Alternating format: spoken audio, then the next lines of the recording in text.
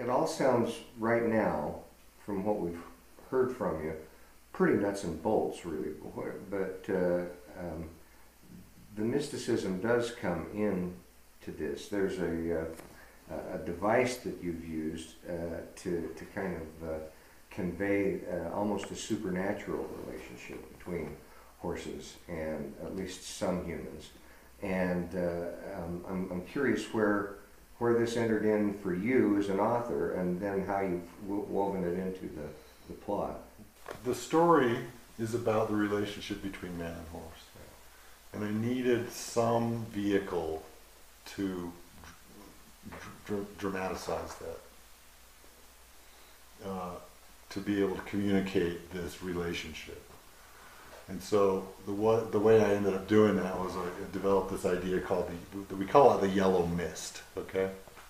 And we'll call it that because that's how it's seen, and it's introduced through Anne's daughter Samantha. And she has this ability, she doesn't know it, but she's noticed it through her life. She's only 12 years old. Is this something Nolan has too? Nolan. As in Horse Angel? Yeah. And there's a couple other characters that experience the same relationship with the horses. And I had to use something to bring it to life. And so I used this yellow mist. And basically it is a vehicle to transmit thoughts and ideas and communicate between the man and the horse, or the girl and the horse. And it turns into this kind of mystical element in the story, which the people that have read it have found that kind of refreshing, because it's a nuts and bolts story, and you've got the evil guy, and you've got the saviors, and all those elements and those pieces are on the board, and then underneath it here's this strange ability that some people have, that they can actually communicate with horses on a very, very solid level, and it comes to the point where the horse herd is colluding with the people, the horse angels, to try to move their cause forward and save the horses. These days, a very popular genre is magical realism in novels, and I'm curious whether you would categorize this as a novel that's a magical realist novel, or is it really something else? Is it a Western novel? Is it a do-gooder novel? I'm not the right person to ask that. You didn't write it with the idea of it being magical. I didn't pick a genre and go for that. I just took things that I know and things that I like and just put the pieces together. And I'm sure there's very smart people that can say, oh, this is this. Is it a Western? Yeah, it's in the West. There's cowboys in there, and there's Indians in there. But there's also very sophisticated, high technology of, police force activity going on.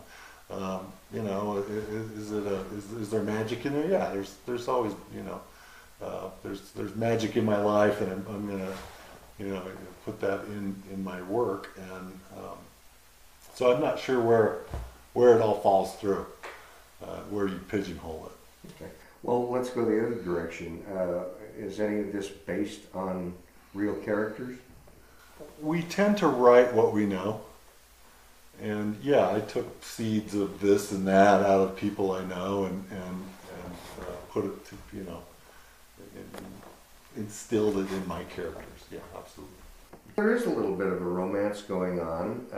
You've got the tension between Nolan and Anne at the beginning of the book, and I guess it's only natural that breeds some sort of sexual tension. But we've got Samantha there, so there can't be too much happen. Right. What really is their relationship?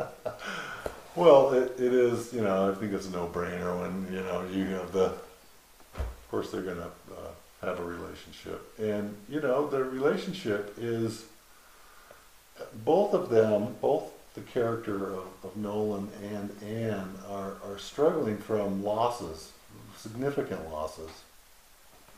in their earlier lives. And that pain is part of their driving force and why they're doing what they do and how they interact with the world. And they come together on a couple of different levels. And one of the levels is that tragedy that they've shared, not together, but separately. And there's a kind of a healing that takes place in their relationship as they come together and realize that, hey, I actually like this person. And when they come together, there's that healing that takes place that allows both of them to kind of move beyond that tragedy in their lives that they've experienced, move beyond that and move into a whole new, separate, and better place in their lives. And so there's that transformative idea that I see in all around me in life, where we're always moving, and transforming into something different. I think as people, and I tried to put that in the story as well.